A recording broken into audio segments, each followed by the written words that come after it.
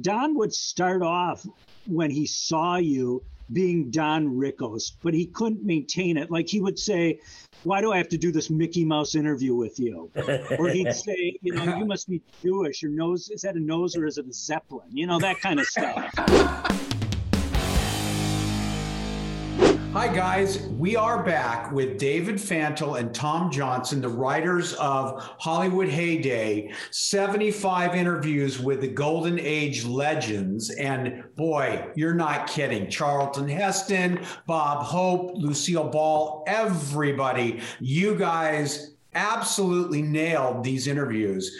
So one of them in the book is kind of caught Larry in my eye is Don Rickles. We loved Don Rickles all the way until his 90th year in life, right? And you guys got the chance to meet with him. And I understand, Tom, you got nailed by him in a comedy show. Yeah. Tell us about Don. Yeah, Don, he was just, he was a tank. He was insane. He was like a Sherman tank on stage.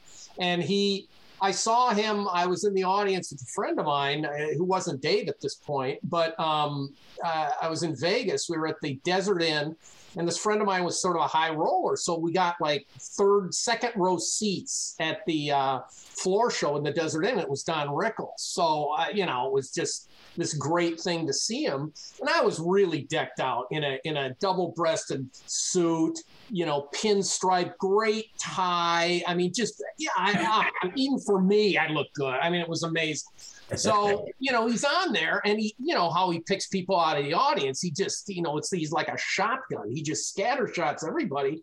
And he picked me out and he said like, oh my God, you must be Italian. Nothing matches. Which I'm like, no one could see me because they were mostly behind me. They were dying laughing. I'm going, A, I'm about as Italian as a Swedish meatball. And B, everything matches. I mean, it was incredible. He flamed and burned on that, but it didn't matter because it was Rickles, and no one saw me. They just heard him, so they immediately responded. And it was funny because he just got on this Japanese guy in the audience, was ripping the hell out of him about, I probably killed your dad, and like all of this stuff. And Rickles was in World War II. So, but at the end, I hung around a little bit later and I saw him, send a bottle of champagne to that table. And the Japanese guy was dying. He loved it. So, but that was the thing about Rickles too, And I had a few visits with him when he was performing at a Indian casino here in Milwaukee, and through his publicist. Tony O. was able to get, Tony O is a manager, and then Paul Sheffrin was his publicist. Yeah. But anyways, Don would start off when he saw you being Don Rickles, but he couldn't maintain it. Like he would say, why do I have to do this Mickey Mouse interview with you? Or he'd say, you must be Jewish. Your nose, is that a nose or is it a Zeppelin? That kind of stuff. And if you listen to his Hello Dummy CD from the late 60s, I mean, it's no holds barred. I mean, some of the stuff that he did, of course, would probably 60 years now, get him canceled. Yeah. And I was able, like Tom, to see him at the Sahara at one of the last dinner shows in Las Vegas when it was no holds barred. It didn't matter if you were Polish or African American or Jewish or Italian. He was equal opportunity. But the thing that's different about Don Rickles and today's comedians, when today's late night comedians rip people, they're ripping people because they don't like you. You know what I mean? It could be a politician. If they like you, they don't rip you. But if they don't like you, they rip you. Rickles wasn't like that. His insult humor came from a place of affection and love, and we're all in this together.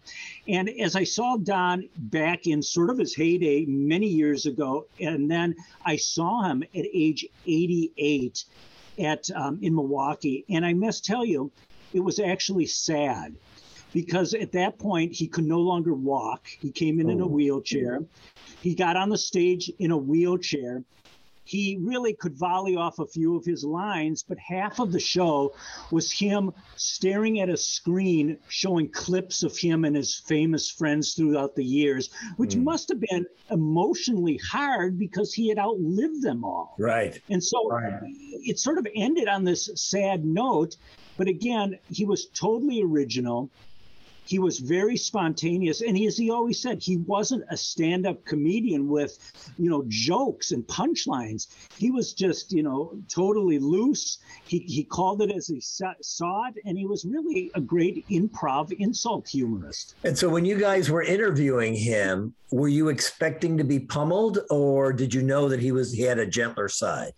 Yeah, I knew that he turned a switch on and could be Don Rickles.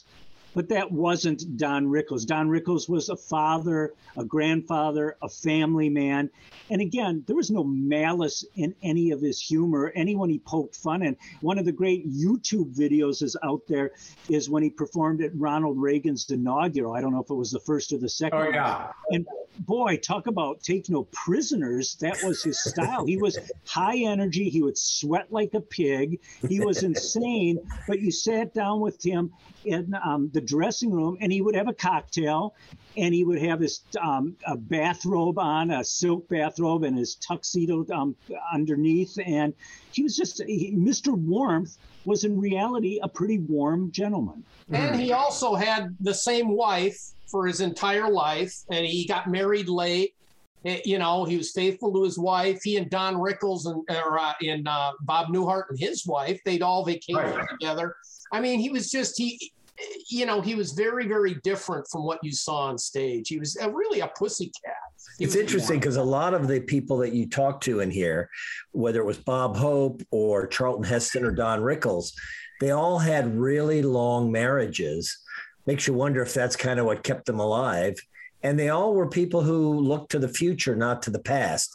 They didn't mind talking about the past, but they didn't want to dwell on it like what you said in one of the earlier podcasts about Bob Hope not wanting to be called a legend because legends are dead. And so I think that's an interesting lesson for the menopause man that we cater to. Well, kind of an interesting thing, sidebar about Bob Hope was one of the last times I think I ever saw him, or maybe anyone ever saw him. He used to go to Bob's Big Boy in Toluca Lake, and he'd be there at like 2 a.m. Know it well. Yeah, and he'd be there at 2 a.m. eating an ice cream sundae with his driver in one of the booths. And there'd be no one in there, maybe a couple of vagrants, some insomniacs like he was. And he was in his 90s then. I mean, really, really, really. But he was approachable. And same with Dean Martin. He'd go to the Hamburger Hamlet in West Hollywood. That's not something else now. But he would go, I think, every Thursday. He'd sit at a booth, and people could come up. It was like autograph day. They could come up with anything, for Dean to sign. And he'd say, hey, Pally, okay, and he'd whatever. And I mean, but they were both sort of lonely, maybe in a sad way, but also it was, like you said, Larry, just that sort of internal engine that kept them going for however long it did. Even when they were sort of semi-solitary on a given night, they would be out there and, not just sequestered. One other story that I didn't know, that what I read in your book about Don Rickles, though, is how he met and became good friends with Frank Sinatra. Well, yeah, he was, and I'm paraphrasing, of course, but yeah, I mean, he was at a club, he was performing Rickles at a nightclub, and Frank was in the audience, and I can't remember the exact story, but he basically had the gumption to, make some crazy insult, and, that sort of endeared him to Frank. Yeah. And, him and Frank were friends from the late 50s until Sinatra passed away. Yeah. It was something like, oh, I see Frank Sinatra in the audience. Make yourself comfortable. Get up and hit somebody. Right. Yeah. And it was like, and Sinatra, which could have been either way, you don't know, but he gambled right. And, it was great. And he was on, the Tonight Show with Sinatra all the time. Yeah. Doing his whole Biddy Boom Bots thing and kissing his ring. And it was just, Sinatra loved him, loved him. Yeah. Well, anyways, great. Those stories and more are in Hollywood Heyday. It's available on Amazon. It's an amazing book with nice little vignettes about a lot of the celebrities that you know and remember. So go to Amazon.com, get it. And guys, thanks for being with us. And we'll see you soon to do another one. Thank you. Thank you.